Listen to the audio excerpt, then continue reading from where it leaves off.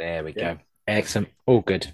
Yeah. So getting to work takes like 20 minutes because it's all downhill, so it's much easier. Then you got to come home. It takes about 45 minutes because you've got to struggle all the way back up. Oh God, yeah. But no, it's good. It wakes you up, I suppose. It's always nice. But the only reason I had to go in is they're training up someone to sort of do the job I normally do at the weekends, which is look after the team and open everything up and all that kind of stuff. But one of the buildings is the spooky building, and loads of members of the team just don't like working in it. And Really? the lady who's being trained up to do what we do as like a cover has said, "Blanket, I'm not working that building. Like I don't do it. I'm sorry. I'll do literally everything else on this building. Cannot go in there." So I said, all right, I'll come in 45 minutes every morning, unlock it all up and get it all ready for everyone to work in it. And yeah, so I'm getting paid 45 minutes every day just to walk in, plain Oh, clothes, open up a building that's got no spooks whatsoever, and go home again. So isn't that strange? it's really weird. I'm profiting from somebody else's fears. Yay! Yeah. Pays the bills, pays the bills. That's right. Oh, how Well, about you? How's work? yeah, good, thank you, mate. Yeah, good. I saw, Um, I saw you had like a little a stall, mental yes, health stall World going Mental on. Health Day. Yeah, yeah, Oh, nice, yeah. So that was good. Did some bits for that. So yeah, went well. Yeah, nice, good, good. excellent. Yeah, Speaking of mental health, we're going to finish season two. we are. Yeah, we never have to talk about it again. Yeah, so just do expanse. Yep, There's the bit where we jump forward yep. and do the E squared, and then we're gonna sort of do a little bit of time with 1 minute. So I'll do that bit. Don't worry about that. And then we'll just carry on with the episode, and then some Nexus nights if we have time. Cool, Yeah, perfect. excellent. Right. Where is? Oh, there it is. Space-time, the ever-expanding frontier. These are the records of the most needlessly complicated rewatch of the Star Trek franchise ever.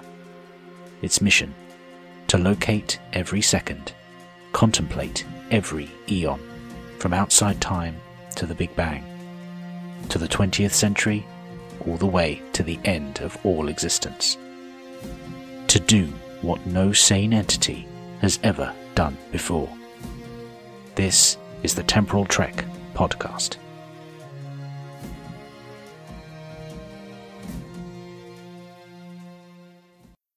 Hello and welcome to the Temporal Trek podcast. We are in season 3, episode 52 of the podcast, and season 2, episode 26 of Enterprise, the end of season 2, as we enter the expanse. Yeah, we're going to start at 0 minutes, 0 seconds in just a moment, but of course, I am not alone. I am always joined by. Your order was joined by Dan, and I am indeed Dan, and between us we are. Ta-da! There we go. Insert clip. Yeah. Yeah. How are you, Dan? I'm good, thank you, mate. How are you? Good, good. I am so much relieved that Hmm. we don't have to do season 2 anymore. Yeah, it was an interesting ride, wasn't it? Not necessarily a great one, but an interesting one. Yes, indeed. And Yes, definitely worth some discussion if we do a Nexus Nights end of season 2 as yes. well. Yes. Yes. So the Expanse. Before we head on into the Expanse, any thoughts on the episode? Remembering it sort of when it first came out, anything like that? I really enjoyed it actually. I think it's the storyline Enterprise has been waiting for. Yeah. It really feels like that. I was watching it this morning again, and yeah, it feels like it's yeah, we're ready to go, and finally it's found. I mean, I think season two particularly, the lack of direction Mm, was a real problem for season two. It was very bitty. There wasn't a lot going on. There wasn't really a. Don't think there was really an overarching storyline or anything going on. Nothing that sort of tied the episodes together. So nope. we finally have that, and fingers crossed, we're going to enjoy season three a lot more. Yes.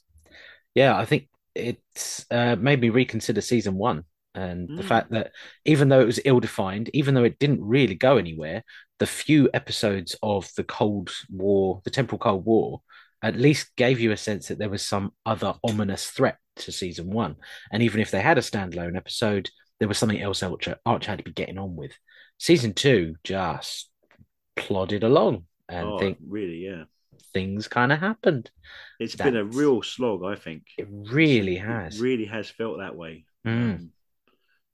And I'm really looking forward to season three, actually, at last. And we're actually halfway through an entire, Yeah. an entire, what's the word, series of of Star Trek. We're halfway through our first complete series. It's Yeah.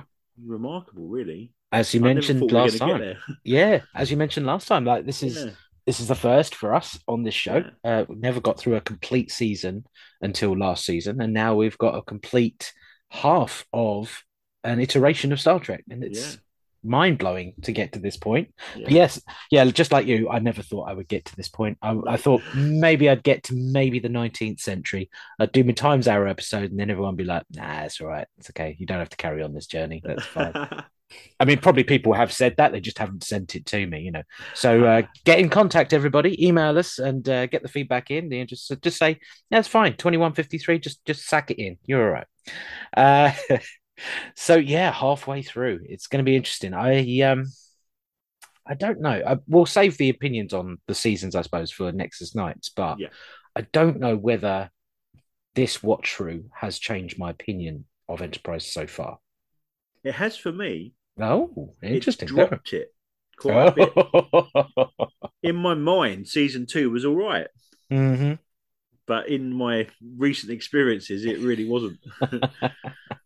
So if it was like a bell curve graph or anything like Mm. that, it's sort of like flatline season one, then drops for season two. Yeah, yeah, I think that's pretty much right. Do you feel like season three is going to be a steady incline, or is it just gradually creeps up to getting better? I think it gradually creeps up. I Okay. think it's really interesting. I've been listening to our mates over at the Measure of a Fan podcast, and of course they're a bit hmm ahead of us, hmm and they've been really knocking season three. And I've been thinking, oh, I thought season three was really good all the way through. So, hmm but I think it does get better towards the end. It certainly ramps up. Yes. You know, I suppose it's whether you enjoy a season long arc or not, really. You know, True. Well, I mean, you can enjoy a season long arc. I suppose it depends whether this particular iteration of Star Trek pulls off the season well, arc. yeah, that's true as well. Yeah, But we'll see. In yeah, its expanse, in the yes, expansiveness of Star Trek, will it work? So speaking of expanse, I suppose we better get started. yes. So we're going to go to 0 minutes, 0 seconds. Now, this episode does actually have some timey-wiminess, so we will stop every now and then and I'll do some timestamps, but nothing too serious, nothing time loopy or heisty. So nothing is going to ruin our brains. So we open up at 0 minutes, 0 seconds as some weird spatial distortion warps space, and we get a nice sound effect as a gnarly looking ball just comes through the whatever it is and I appears think above Florida. I think you've missed something though. Oh, go for it. Doesn't E2 E squared come before that? Don't worry. I'm coming to that. Don't worry. Okay. Okay, so a gnarly probe appears above Florida and cuts a line from Florida through down through Cuba by the looks of it, and then all the way down to Venezuela. It explodes its braces and for some reason leaves itself behind on Earth to be found so that your enemy can study the weapon that's used to destroy your enemy. Yes. Hmm. Any thoughts on just this scene before we go into the credits? Um, yeah, I thought that as well. It's very odd. You think you would just destroy it, wouldn't you? Because Yeah. you wouldn't want to leave any evidence for them Hmm, to find out more information or anything like that. You want to be secret, wouldn't you? exactly. Yeah, maybe it They just helps with the plot. they need to speak to Reed. You know, pack a few spatial charges inside there so it Yeah. detonates after the test firing. And also, why attack your enemy with and what you know is a test and is not a perfect prototype, alerting them to the fact Yes. that you have a weapon and an intention to go and kill them. Any thoughts? Yeah, I think you're right. I think um, it helps the story, doesn't it? It does, I suppose it does. But yes, you're Maybe right. maybe there's a reason we'll come to in season 3 Yeah, that will maybe. illuminate as to why they did that. And we stop as we go into the credits. However, we're not going to go into the credits. We are going to go back to 0 minutes, 0 seconds, but not in the same episode. So clean your Okay. chronometers, readjust, and go to season 3, episode 52 of this podcast. But it's season 3, episode 21 of Enterprise and E Squared. Now, the reason I'm putting this after the probe fires is that Yep. this scene will not happen unless the probe fires first, Okay. starting the causality. So weird Vulcan-y looking character comes into a room that looks oddly like an Enterprise room, but it's very, very old and it's a bit disheveled. And to talking to a familiar sort of face, but it's sort of a face with a lot of pancake mixture all over it. I'm not entirely sure what's going on there, but yeah, they failed to stop some probe. Apparently, it went through the whatever spatial anomaly they were talking about, and it's going to go through. So now this old character says you need to find Jonathan Archer. And that stops at 1 minute and 12 seconds. Mm, What's going on there? Any indeed. thoughts? Yeah. Well, there's a few faults. What I noticed, I watched it first this morning, and then Mm-hmm. went into the Expanse, and it really changes Mm. how you view the Expanse. The beginning of the Expanse. It's very interesting. The other thing, of course, is why did it take 21 episodes of season 3 for them to find them, as they knew exactly where they're going to be for the whole time? But Exactly. Again, why? I think that seems to be the overriding thing for the Expanse is why is this happening? Because yes, if things happen in this order, it doesn't quite make any sense. But because they've now started this chain reaction and they've gone into the Expanse, we then go back and reset and reclean our chronometers again. Go back to season 3, episode 52, season 2, episode 26 of Enterprise, the Expanse. But go back to 0 minutes and 0 seconds when this gnarly looking probe appears out of a space anomaly and cuts a swathe of whatever Archer is about to say later in the episode. As it cuts from Florida all the way through Cuba and down to Venezuela. It explodes its braces and leaves behind this weapon that for people to oh, wait, no, sorry, we've fallen into a time loop again. Sorry, it happened again. As we go into the credits for Enterprise, because obviously it's one big time loop. Because if that doesn't happen, then they don't go yep. back and have that meeting on the Enterprise in 21 episodes' time. But then the firing of the thing doesn't go. Oh, it's very, very annoying. So as we come out of the credits, we go into Kronos and we get the Council and we get the Klingons coming back, which is really Yes. strange. And they finally do what we actually talked about in Bounty when they were actually discussing Archer, the fact that he's escaped and they need to get him back. And now they need to restore Duras's honor. So it's now his job to go out and get him back. I kind of feel like this is the scene we should have had at the beginning of Bounty, and that actually Duras has been chasing him for weeks, and that Tellarite was just one of many different ploys that the Duras were trying to use to try and get him. Um, uh, they say twice he's been captured, twice he's escaped. Did they not read his file? It's Jonathan Houdini Archer. It's in the name. So, any thoughts on involving the Klingons in this episode? I was very bored of the Klingons at this point. Do you know what? I've forgotten about this bit, and I was like, "Oh God, just leave it alone." We've had enough of that. Yeah. Yeah. So this is the weakest part of the episode for me. This whole Klingon thing, and it sort of doesn't. Well, it does resolve itself, but it just it's all a bit. They chase him for a while, shoot him a few times, and eventually then they just destroy him.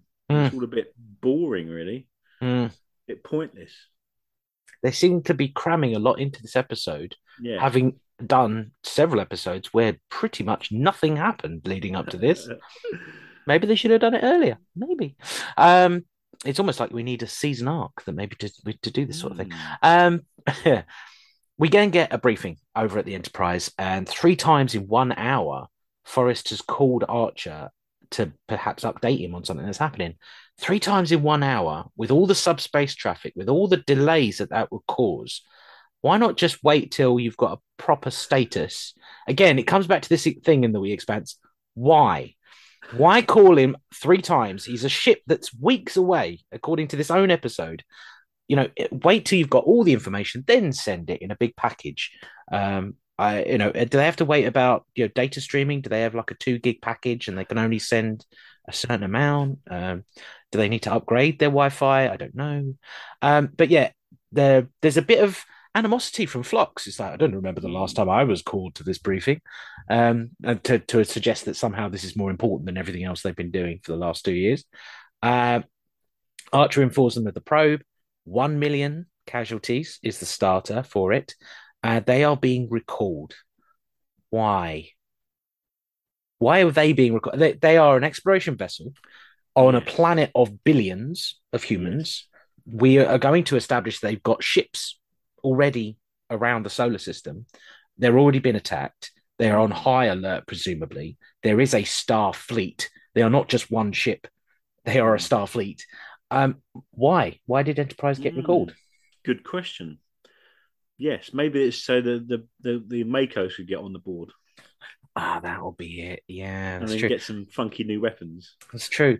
But it just feels like, well, couldn't they send a Vulcan ship, which is faster than them, to go and meet them and bring the weapons, and then they could do all of this stuff without going back to Earth? Yeah. It just seemed really weird why the Enterprise had to come back, and we spend a long time that we don't actually get to see of the Enterprise returning, getting refit, going back out again by the end of the episode. It just seemed really weird why they chose to slow down the pace of the episode. I just wondered if you had thoughts. Yeah, I don't know. My main thought from that scene actually was, what was Reed mentioning when he said something like, since the last time or something, he said, didn't he? Yeah. What was this thing? Yeah, mid-conversation. Yes. Yeah. I want to know. I want a short trek.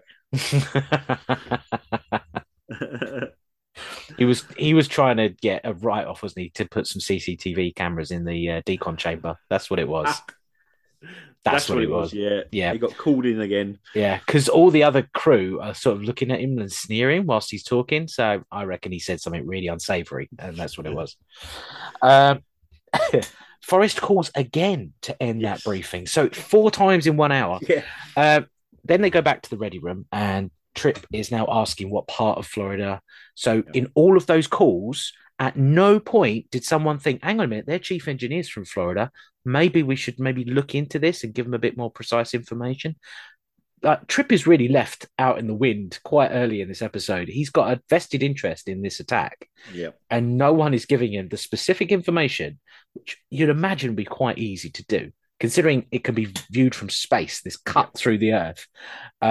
That no one mentioned maybe what district, what state line it goes through. I don't know. I reckon it's not actually because he wants to learn about his sister. He's actually more concerned about Disney World. Because we have never heard of this particular sister. We've heard of a sister, the older sister, but not the baby one before. This is the first time we've ever heard of the sister. I reckon he's actually more worried about something else in Florida. But the 3 million casualties, it goes up as well. I think that he's probably got like a weed plantation, isn't he? Oh, it could be. That's what it is. He's got like a little sideline, hasn't he? That's what it is. That's his retirement plan. When Enterprise is now everything's all over, that's it. That's how he's going to fly. Yeah, definitely.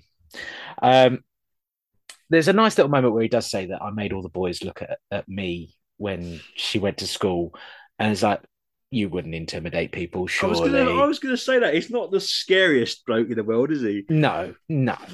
He doesn't have like a couple of scars. He's not missing an eye. He's not tattoos everywhere or something like that. Not the most intimidating. Maybe he was when he was younger. I don't know. But yeah. It was a nice moment, but it kind of wasn't very believable. Yeah. T'Pol comes in and says that the Vulcans have recovered the pod. Again, why did they leave something to be recovered in Central Asia? I think this is actually the first time we've mentioned Central Asia on Earth. Like up to this point, we've only ever talked about England, America, South America, because that's where Hoshi was teaching. And now we know that there is Central Asia, and we've been talking about it. So this is something that happened in 2153. And the only reason I mention that is that I know that in the future, that is something that's been brought up in Star Trek. We don't have a lot of Central Asian characters from Central Asia. We have Japanese American, in George Yep. Takai. We have Hoshi. Obviously, she doesn't come from South. She comes from South America. She doesn't come from Central Asia. So it's just interesting that they chose that geography for this Mm. to come into. And I'm just wondering if, as we go through Temporal Trek, how many actual mentions there are of one the biggest part of the planet. Just nothing ever happens to. I'm just very interested in that happen. Trip asks her if the Vulcans know exactly where Florida was hit. It's like, no, they were in Central Asia, Trip. Does he not know geography as well? So we've established no English, no maths. He doesn't know geography either. How did he pass all of his exams at school? I shouldn't really pick on him, but I'm shaming him anyway. As we go on, we get 8 Suliban ships now appear, and we're straight into Archer abduction. My name is Jonathan Archer. Answer the question.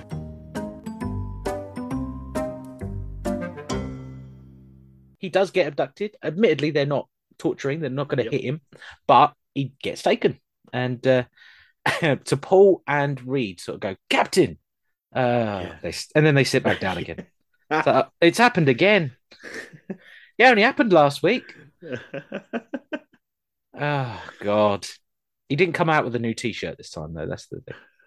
Anyway, Sulik doesn't know what's going on. So he hasn't been informed, which is quite interesting. I think that the future guy hasn't actually given him the information, but he wants to talk to Archer. We find out about rival factions. We're bringing back the temporal Cold War into this. Do you feel like that's a good move? Do you feel like they've done enough with the temporal Cold War?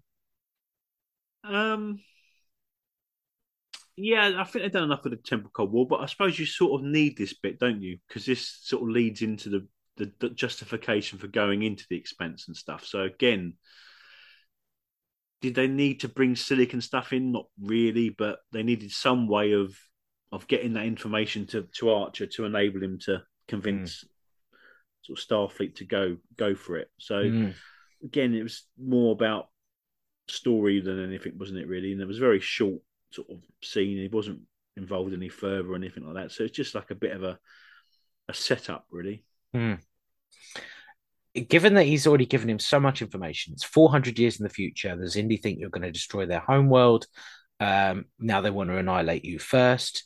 Why should I believe you? You don't have a choice. They have Daniel's database. They have not mentioned that it's disappeared.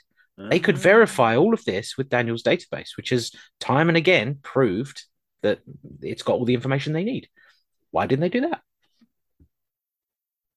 Again, See, you would be still there, wouldn't you? In the writer's room. Why didn't you do that? Daniel's database. Anyway, I can see you sort of hunched like a little homunculus on the table. I'm in a little box and they just pop my head up and that's it. Daniel's database. Don't forget it. They go back to the ready room and Archer's just back. No one says, "Oh, you're back from being abducted." Like they are so used to him being abducted now, they don't even acknowledge it anymore. T'Pol still doubts time travel. Yes. Again, like she is properly doubting him again. We now get a mention of 24th of April, 2153. We finally get a time stamp. Just trying to remember, we're working in a time frame here. You're just not thinking fourth dimensionally. Right. I have a real problem with that. We know where we are. So we've already gone 4 months into this year. They've had Vizians, they've had Borg, they've had a Tellarite who tried to abduct Archer. Not that that's very difficult. And now Earth has been attacked. It's a pretty tumultuous year already. It is, yes. Any thoughts on 2153 so far? It's been a bit boring so far, isn't it, really? As you say, there is quite a lot that's gone on, but they haven't really... It's sort of... There should have been lots going on, but they managed to make programs that didn't really come across as much going on. It was more like, Oh, really? Oh, cybernetic creatures that could enslave the human race. Yeah, yeah, exactly. Yeah. Okay, all right, fair enough. Okay, how many pandemics have they gone through to get to 2153 that Yes, actually stuff indeed. like that just rolls off the back now? Yeah, Yeah. exactly. Yeah. It's, timey-wimey thing. Timey what? Timey-wimey? I've no idea where he picks that stuff up. They said it's a long journey as they get back to Earth, so it doesn't precisely say when we found out about the attack. So it could have been several weeks. They said it's been a long road getting from the two, and I wonder if we should have had the last few episodes, given that they're already bringing in Duras. They could have had bounty happen as they were trying to get home. They could have had regeneration because obviously that started at Earth. Enterprise could have come back towards Earth, so it's closer. So when this just happens to be, and by happy coincidence, they are closer to home, so they can get home. I feel like this episode would have been served better had they brought it in as like an unofficial trilogy of episodes. I was just wondering if you had any thoughts on that. Yeah, I think you're right. I mean, I like this episode, and I think it's very good, but it is very compressed as well because of that. As you say, there's a lot going on, which is sort of good. Mm. Because it has been a series of not a lot going on for quite a while. So it definitely ramps up the pace and it's much more exciting than the recent stuff. But equally, yeah, I mean, why not in a way? Why not take advantage of this big story that's coming and expand it a little bit and let it be sort of breathe a bit, I suppose. There's so many points where they've made a decision to say that Enterprise has been up to this for weeks and weeks and weeks, and we're going to just now chop and change, that they could have interplayed all of the last few episodes, and it would have made believable sense that Enterprise is coming back home, but it's going to be a long journey to do so. And that they might process their grief. They could go through that, and it might give us more character moments in these other episodes. They enter the Sol system, and Klingons are already there. There is a bird of prey. How awful is the security system around the Sol system? They didn't notice a massive bird of prey just suddenly turn up because they didn't say a decloaking. They just said he turned up. No, that's right. Yeah, dropping out of warp. Yeah, just casually walking past. Yeah. 3 ships come to the rescue, and they look pretty old and battered and torn. And well, they do. But also, did you notice one of them looks just like a Romulan ship from the TOS? Yeah, sort of like that wedge sort of type one. Yeah. Maybe inspired design. Maybe, I don't know. Maybe sort of spare models. Whatever model kit they could find in the shop now on the road. But it was kind of nice to see that Enterprise isn't the only ship in the region. And I know that will be something that comes up in many years to come. But again, does prompt, why was Enterprise recalled? They've got a fleet looking after Earth. They don't need them back there. If they want to outfit Enterprise with new stuff, send the Vulcans to go and help them out, or to kit them out. Or if not the Vulcans, send someone else, Horizon, we could have had the episode with Travis meeting his family because Horizon gets diverted to pick up everything that the Enterprise is going to need and brings it to them. And then we get an episode with the two of them together. And then they get to try out these new photonic torpedoes against the pirates and stuff like this. In orbit, Enterprise is above and looks at the trench and all this sort of stuff. Trip is the only one who doesn't look at the screen. Yeah. And I thought it was quite a nice, quiet moment. He just can't bring himself to look at it. Yeah. Forest's office, Saval, and time travel is yet again denied by the Vulcans. At least it's consistent. Archer wants to go after the Xindi. At Warp 5, it's going to take a 3-month trip.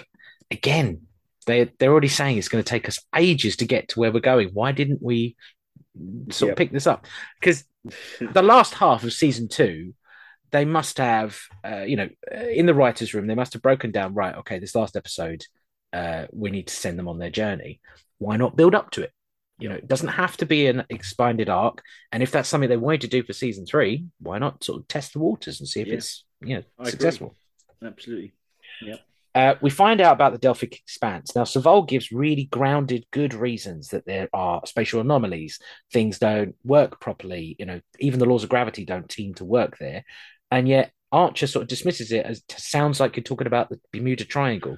So it's a bit different, isn't it? I mean, Bermuda Triangle is like on the off chance that maybe this plane disappeared because of some aliens or a weird paranormal event. No, he said there are specific things. We have tons of scientific data to prove that this is a dangerous region of space. Archer is being a bit of a dick, isn't he? He is a bit of a dick, yeah. Yeah, Yeah. that's fair enough. I mean, I suppose the point is that would it put you off? You know, you're going to be saving the world. Yes. So I don't think it would stop you, but you should at least take some notice. Yeah. Especially when he says anatomically inverted but still alive. Yes, indeed. Yeah. That's yeah. Yeah, because that came back. It wasn't just like, oh, we guessed that they must have been anatomically inverted. No, they actually came out the expanse and we saw with our own eyes this David Cronenberg Klingon ship. Okay, that sticks in the memory banks. And why didn't they show them that footage? Yes, indeed. Rather than the Vulcans going a bit nuts.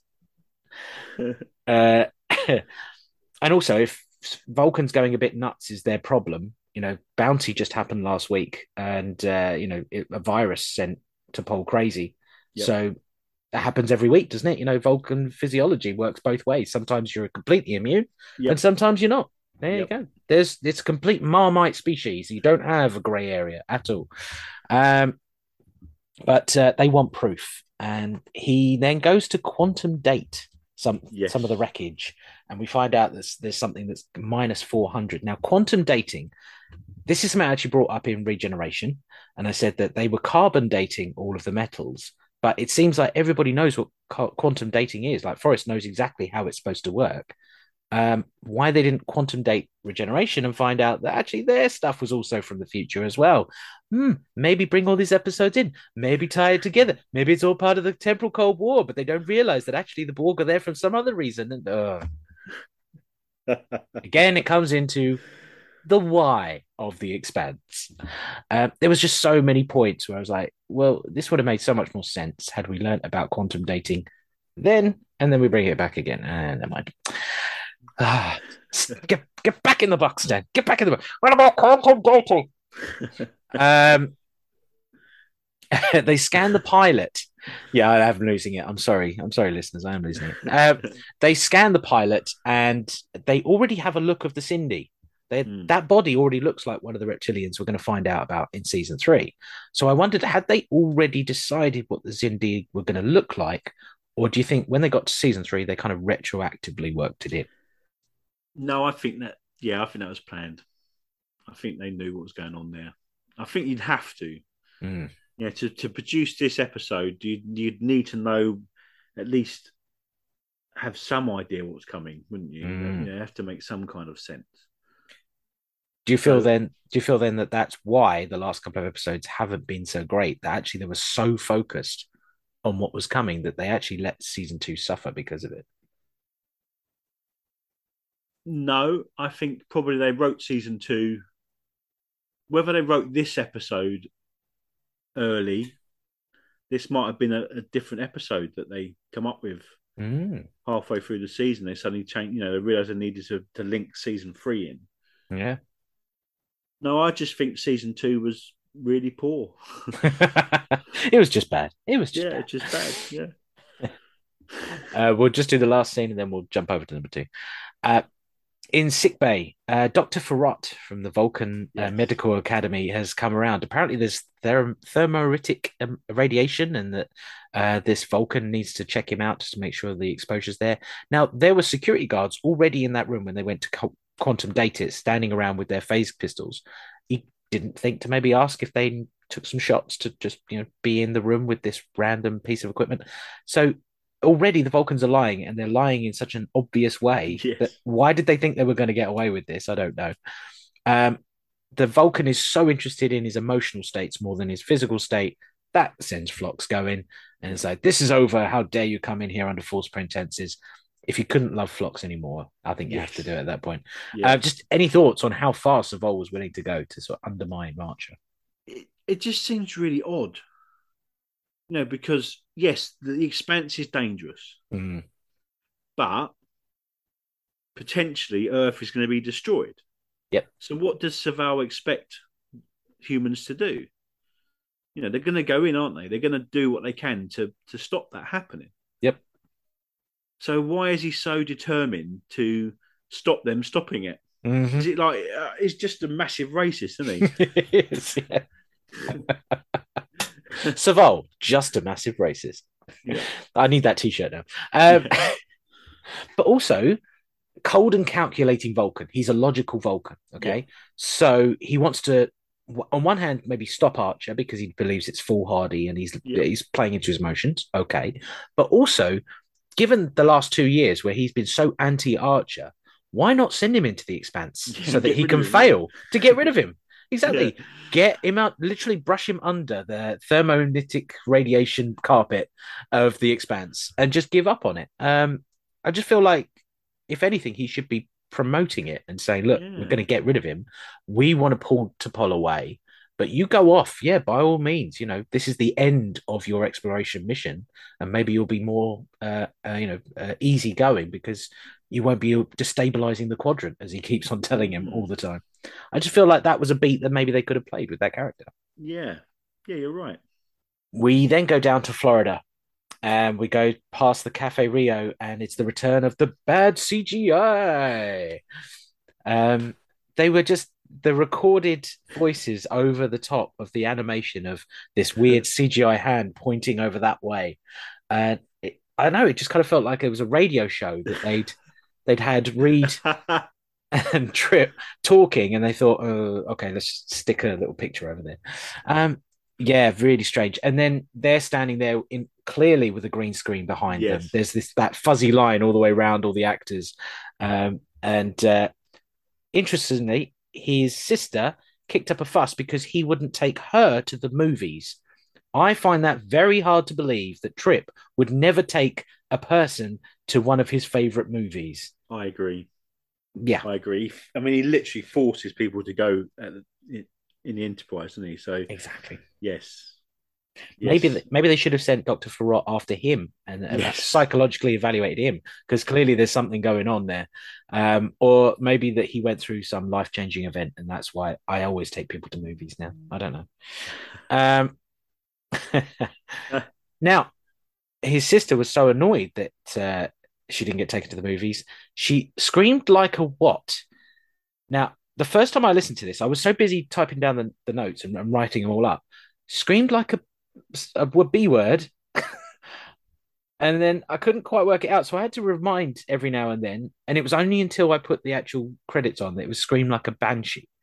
But the way he says it, the way he slurs it, kind of sounds like he's saying something else. All right. I wonder if they were trying to push the censorship or something. Maybe see, can we go a bit darker? Can we introduce a little bit of swearing, but don't just put it under the radar, because he just slurs the word banshee just enough to make it sound a certain way. I was wondering if that was them saying, right, next season we're going to take it a bit darker, but we're just going to edge it in. It was such a simple line, but because I was writing the notes, I didn't notice that. And I just don't remember him saying it. And it's very, very strange. I didn't notice that. That's interesting. We go to Dry Dock, and there's been days of debate. So it took them weeks to get back. 24th of April was then. So we're somewhere in the 1st, 2nd, 3rd of May-ish for there. So it's just taking forever to get through this episode. I know that's probably what the listeners are feeling as I'm talking through this as well. But yeah, it just really slows down as they're waiting for things to happen. Any thoughts on that as they're expecting the NX-02, which will be launched in 14 months' time? Yeah, just you just really want to hope that the Xindi weapon isn't near to being done, because it's taken so long. Exactly. Yeah. You'd think there'd be a bit more urgency. Like, Future Guy warned them, and he says to Forrest that it's taking so long. I don't feel he would have warned us if we didn't feel like we could have stopped them. But it's weeks and days that we're talking about here. The Xindi have probably already finished it. It's so weird. And the other thing, I mean, with the refitting squads and stuff, I don't know about you, but I would, it would be every available engineer on Earth would be on that ship. Yes. Yeah. Just why isn't it just now, like, we've seen an increase in Starfleet drafting? People are signing up because they want to be part of like the push to stop this attack from happening again. Um, yeah, just really strange why it's taking so long. There we go. We get the first mention of a military coming on board, and that there's a general that they're going to talk to, and he's got no problem with working with military personnel who aren't Starfleet. We aren't going to meet these military personnel on board this ship. And granted, it's been several weeks, and it's going to be another several weeks as they get to the Expanse, and we still don't get to meet the military personnel. Do you feel like they didn't cast them? I think that might have been the issue. Yeah. They didn't want to pay an actor and then take a break for 6 months, then come back for season 3. Yeah, fair enough. No, it's purely because they keep themselves as military That's types. right. Absolutely. Back in sickbay, and T'Pol talks to Phlox, and Phlox is saying it was merely a simple sense of loyalty to the captain. He's been a bit offish, or he's been a bit holier than thou, I guess. Because he's saying, like, for me, I'm just very loyal to the captain. What do you think? He's pointing out the duality of T'Pol. You know, she's always torn between the two. But no, just the way he said it, the way he convinced her, it just seemed a bit, well, I just did it because I'm loyal to the captain. Yeah, but I didn't really read it that way. Mm-hmm. I thought it was much more of a sort of jovial or sort of. I don't think it was a barb. I don't think it was, like. Yeah, I don't think it was a dig. I just think he just said what he. I don't know. Maybe you're right, but yeah, I don't know. I don't think so. I think it was just, what he said happened. Yeah. He's just commenting that it's easier for him because the Denobulans don't seem to be very anti-humans at this point. So that's it. Yeah. I wondered maybe that was the real Denobulan slipping out. Just the racist Denobulan that we got in the breach. Yet again, maybe bring the breach in and just put all the episodes together. We're in the armory and photonic torpedoes. I don't know what these are all about. This is now the second time that Reed has disavowed any knowledge of photonic torpedoes, even though he mentioned it with the Vizians in Cogenitor, and he obviously picked up on what they were in Sleeping Dogs. So he's got a really bad memory, Reed, I have to say. Maybe he's still reeling from the fact he couldn't get his CCTV put into the decon chamber. Do you know, I think after this scene, the scene we don't see is Reed went off to his quarters and had a bit of personal time. I think he was very happy to see those photon torpedoes. He's in his room rubbing his legs. Oh, photonic. Oh, photonic. Oh. Did you ever watch Shooting Stars on BBC Two? Yeah, the old game show. Whenever Vic Reeves would go over to the glamorous guest and just go, "Ooh, Iranu." Yeah, that is Reed. So it's Reed. Yeah, I'll see if I can find a sound clip of him saying that, because that will be Reed from now on. Forrest in Forrest's office, we then get the Vankara footage, so the weird sort of black and white grainy footage of the Vulcans losing their mind. Who's filming that? Exactly, yeah. And why is it black and white? Exactly. We did this for more emphasis, of course. So all of the other Vulcans were losing their mind, but one of them lost their mind so much he became the Vulcan equivalent of Hitchcock. Absolutely, yeah. He picked up a camera and discovered a part of himself he never knew was there. Soval seems to be genuinely concerned for Archer, which is kind of nice. Is this a thawing of relations between the Vulcans and Archer, or just he's being a genuine person? Yeah, I mean, I think Soval is in some ways similar to T'Pol in that. And T'Pol's much more open about it, but Soval, I think, probably likes the humans, really. He spent a bit too much time around them, as he sort of accuses T'Pol of, and I think he can't help but sort of care and stuff. And he's got all, he's much more of a traditional Vulcan than T'Pol. Yeah. Much more uptight and stuff, and would never ever admit it for a second, But I think, I don't know. I mean, who knows? Because we're human, so we don't know. But if you spend a amount of time with any person or any group of people, you can't help but form attachments to some degree. And I think even Vulcans, as much as they like to pretend that they're all super, super logical and super cold and all the rest of it, I think actually, you work closely with Forrest and stuff like that. You'd feel, living on Earth, you would feel the ramifications of the attack and stuff, wouldn't you? You couldn't help but do that. And that would certainly fit in with everything we've had. When they had ceasefire with the Andorians, he proved himself in that regard to be less meddlesome than I thought you might be. Yeah. It was a nice moment to sort of show that actually maybe something is changing and Vulcan human relations will get better. Yeah. Savol and T'Pol outside, they're talking about her being recalled, and they're outside fleet operations. Now, fleet operations, there's a whole fleet. Again, why did the Enterprise get recalled if there's an entire fleet of operations? Yeah, absolutely. NX-02 is being built still, so they haven't done that one.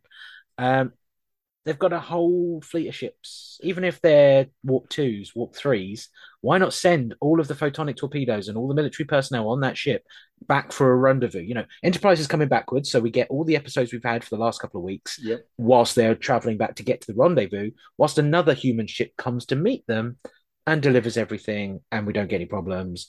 And that's why we don't get to meet the military personnel until season 3, because they haven't arrived yet, and all this sort of thing. It just seems really weird. If there's a fleet of operations, why are they not doing back and forth? I don't know. There's also a Ministry of Information at Vulcan, or on Vulcan. Is she going back to being spy T'Pol? Is this a callback to that episode? The 7th, maybe, yeah, or is it a nod to George Orwell? Yes, I can see T'Pol writing sort of official newspaper articles praising the High Command. These dirty, emotional humans ruining our time. Yeah. I thought Ministry of Information just sound quite underhanded, and it does, fits with the arsehole Vulcans we've been dealing with. It does, absolutely, yeah. Forrest and Archer say goodbye, and Enterprise heads off in a reuse of the footage from the pilot. Oh, really? Yeah. It's exactly... I went back and watched the pilot of the exact footage. The ship comes out the exact way. Nothing is different. Even though she's had a refit, she looks exactly the same. It's the same two people on dry dock watching it as it's flying underneath them. More bad CGI. Or are they stuck in a time loop like the other four people who are down on Starfleet Command and headquarters, who we didn't get in this episode, which is crucial enough. I think the only reason they bring in the Klingons this episode is that they also reuse the same music as well. The music cues stop at a certain point and it goes into the Klingon music. So I reckon they only wrote Duras in so they could reuse the music and the scenes and CGI at the same time. And that's the only reason why the Enterprise got recalled. Talking of that, did you notice when the little sort of, I don't know what you call them, the pipes burst off? Yes. Do you know how jaunty the music was? Yeah. They're off to potentially, the world's a bit, and it's just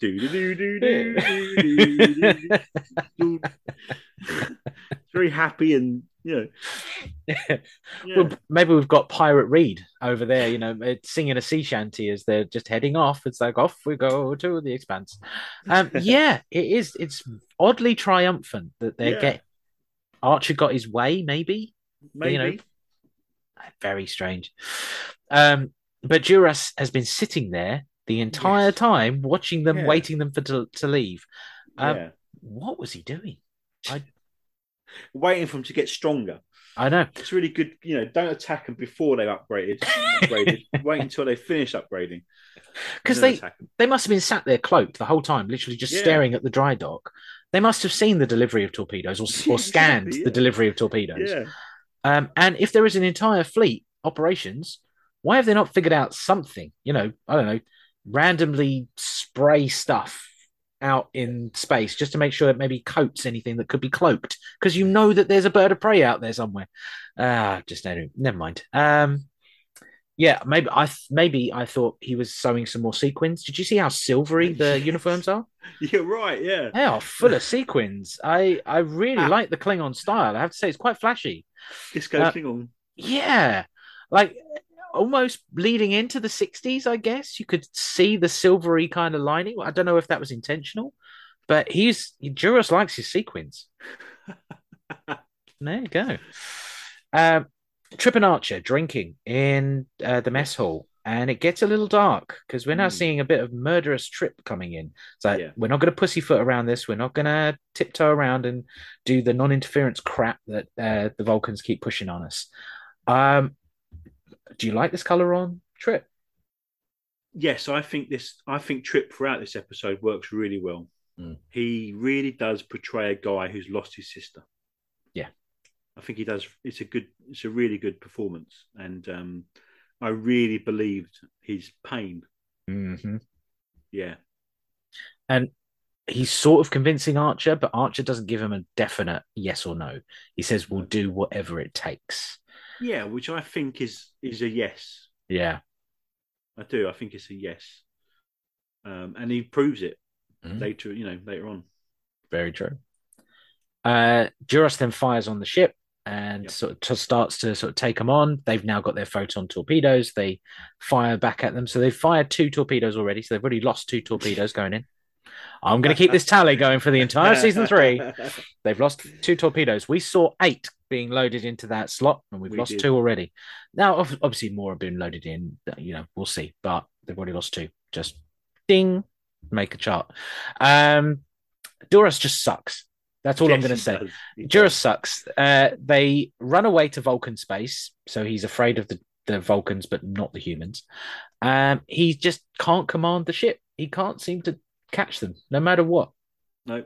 But also, did you notice, I think, doesn't T'Pol say they're going to take about 3 hours to fix their engines? Yeah. But like 5 days away from Vulcan. Yeah. So I don't really see what difference that makes, to be honest with you.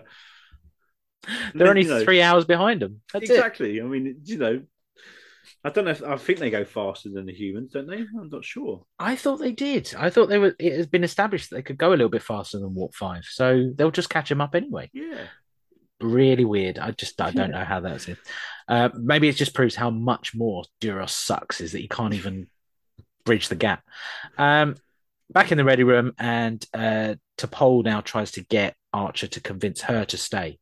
Yeah. Like she says she's becoming accustomed to the smell. She's getting accustomed to their emotional mood swings. She's willing to resign her commission because you need me, not some other scientist. You need me. Archer goes along with it and says, right, we're not going back to Vulcan. It's going to be harder to shake those Klingons. Let's just keep going. And the Vulcans can't catch them up because we know they can go a lot faster. Are they going to hold Archer, for kidnapping their science officer? No. Seems to be nothing happens there. So why? Why did the Vulcans not try and catch them up? Yeah. Well, yeah, I suppose you're right. Yeah, I hadn't thought about that at all. It just seems like, why is there not a bit more outrage? Why did we not get more of this episode sort of saying, return our scientist, and this could strain the Vulcan relations and this sort of thing as well? I don't know. It just felt like that was a misbeat. I don't know why. We get to the Delphic Expanse. We finally get to... we get a supplemental, no timestamp, but he says 7 weeks. Yes. So we're roughly anywhere between June 14th and 18th. Believe it or not, I actually looked up what dates it would be in 2153, and it'd be 14th and 18th if we take the 1st to the 3rd of May. Yeah, I did that. So it's now 12 months till the NX-02 launches. Yep. I want to keep that going, just to see if that kind of lines up with what we're going to get. You know me in time. There's thick thermobaric clouds. Wasn't that the same radiation you were supposed to get a shot for in the thing? That's why Dr. Farok came on board. Yes. Yeah. So why are they not taking inoculants? Yeah, it's very strange. Yeah, there we go. It's going to take them 6 hours to get through, and the Klingons appear again. And there's shooty, pew-pews, and we get more of an action beat now, and it just sort of speeds to the end. They fly over them and back round. Duras just sucks. He is the worst military command. He didn't think that they could loop-de-loop round a cloud. He's so busy sewing in those sequins that he can't think that a ship could do that. Just any thoughts on why are the Klingons so hopelessly outmatched?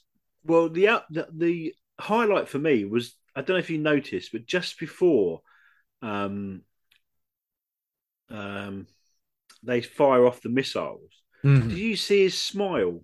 Did you see Reed's smile? Yes, yes. He got to blow stuff up and He shoot things. really was happy, wasn't he? He really loved a bit of that. It's good to know that Reed was a happy man at that point. He was rubbing his knees under He that was console. rubbing his knees. Ooh, He's thinking, "Oh." I'm going to shoot those Klingons. Ooh. Yes, he was a very happy man at that point. He It got was to good shoot. see. He got to shoot them 4 times. That's 4 more Yes. torpedoes fired this episode. Yep. So 6 torpedoes 6 already gone. used of the 8 that we only saw being loaded in. Just want to say that. And also keep a running tally on injectors, lost injectors. Yes.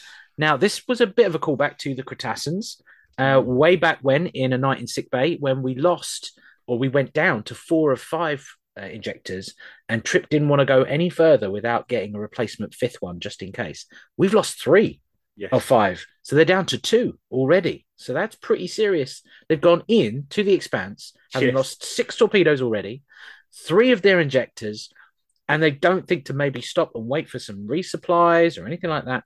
And curiously, they spent 7 weeks getting there. We still haven't met the military. Ah. What did they do? What were the military doing for 7 weeks on board on the way to there we go. Anyway, bit late to ask to Pole if she wants to come along. Yes, a little bit, maybe. Yeah, maybe just maybe like 3 or 4 weeks late. Yeah, just a bit. You know all those friends you've made with the military already. You know the ones we've been meeting up with for 7 weeks. Yeah, but you still want to come? Yeah, it's only logical. Yeah, because you can't turn back now. Oh God. Straight and steady. Let's see what's in there. And ominous music plays up to 41 minutes and 53 seconds. Any thoughts on that last bit? I think it was all right. It was, I suppose, not an anticlimax exactly. Mm-hmm. It's when you think of it as an end of a season. Yes, I actually think it works quite well.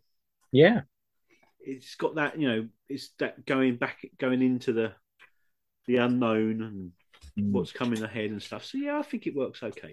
Because last time when they did that in the pilot, you saw the stars ahead of them and there was hope. Now there's kind of like this fear, what they're going to come into, and either the ominous music isn't just over the top, but it just slightly tinges what they've been doing for the last 2 years. I kind of think it works, and it would make me want to come back for a season 3. Definitely. Yeah, definitely. Despite what season 2 has done to us and the torture it's put us through. And that's it for the episode. Any other thoughts on the episode before we move on? No, I think we've covered most stuff, really, don't you? I think, yeah, I think so. Just a big why. Why did everything happen in the way it did? I don't know. So that's it for locating the point in time. As everyone knows, we've got our LCARS waiting system. LCARS. And we're going to go on to consequences. Question whether it addresses the consequences.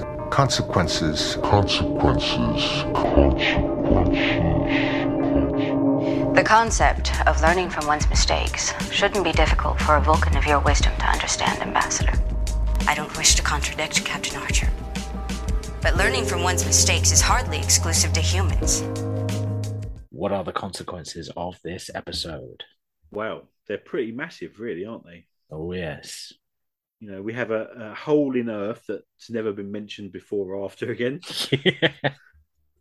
We have the basis for the whole of season 3 of Enterprise. Mm-hmm. T'Pol seemingly has left the High Command and abandoned that part of her life. And what else has happened? Duras is dead. Yes. All his sequins just littered out through the Delph. What else? I don't know. It's pretty big. Yeah. Like consider how inconsequential loads of episodes of season 2 have been. They really just saved it all up for this episode. They did. Like everything changes. Yeah. Trip becomes murderous Trip. Yes. And the ship now has photonic torpedoes. It now can loop-to-loop round clouds far easier than ever before, pulling off an L4 move. Yes. It really sets up quite a lot for lots of our characters. I feel like Travis didn't really have much to do. I know he did have something to do in that he looped a loop round the cloud, but that's not changed at all. No. And Hoshi wasn't really given anything to do this week. But overall, I suppose the mission has changed. So probably the most consequential episode so far. So from there, we go into alterations and expansions, things that, in our infinite wisdom, we would change and not have in the episode, or things we would like to see expanded. Would we like to see more of certain things happen? I would get rid of Duress. I don't see the point of it, really. No. Just, and not only that, but, he's so, as you say, he's so hopeless that he's not even like a threat, really. No. Just a bit of annoyance, like a sort of bee or something buzzing around, Just go away. How did his family become so formidable in the future if he was so useless? Yeah. Yeah, good question. But, so that I would get rid of, I think. But otherwise, I thought it was a pretty good episode. So I'm quite happy to leave it as it is, basically. Yeah, I have been facetious. There are loads of times where I've said, why? Why is this happening? Why is this happening?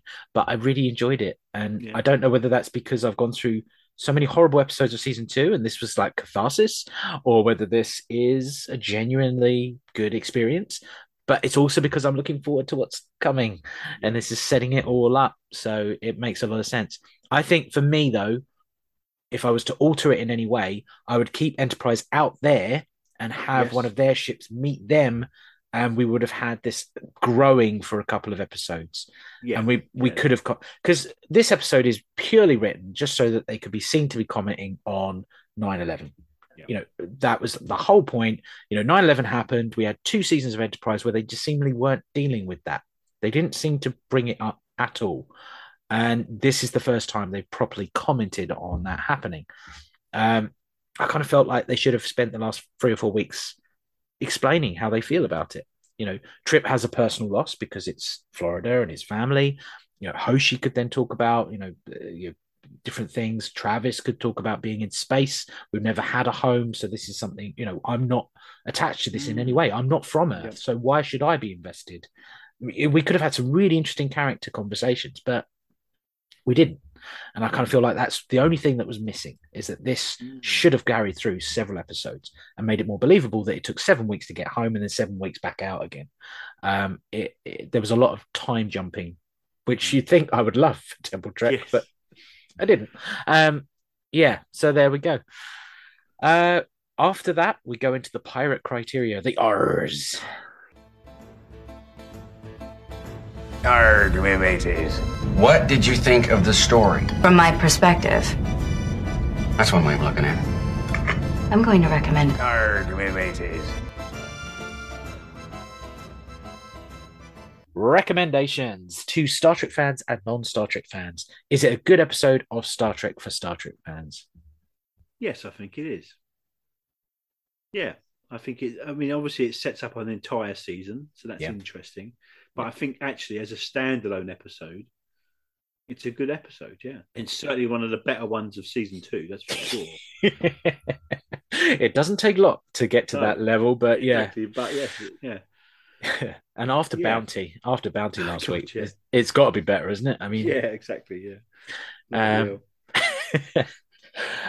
To non-Star Trek fans, is it a good way of going in, though? Well, I suppose not really, but you could maybe get away with it. I suppose. How much do you need to know about the Enterprise crew? I mean, in some ways, you don't really need to have seen any of that stuff before, do you? No.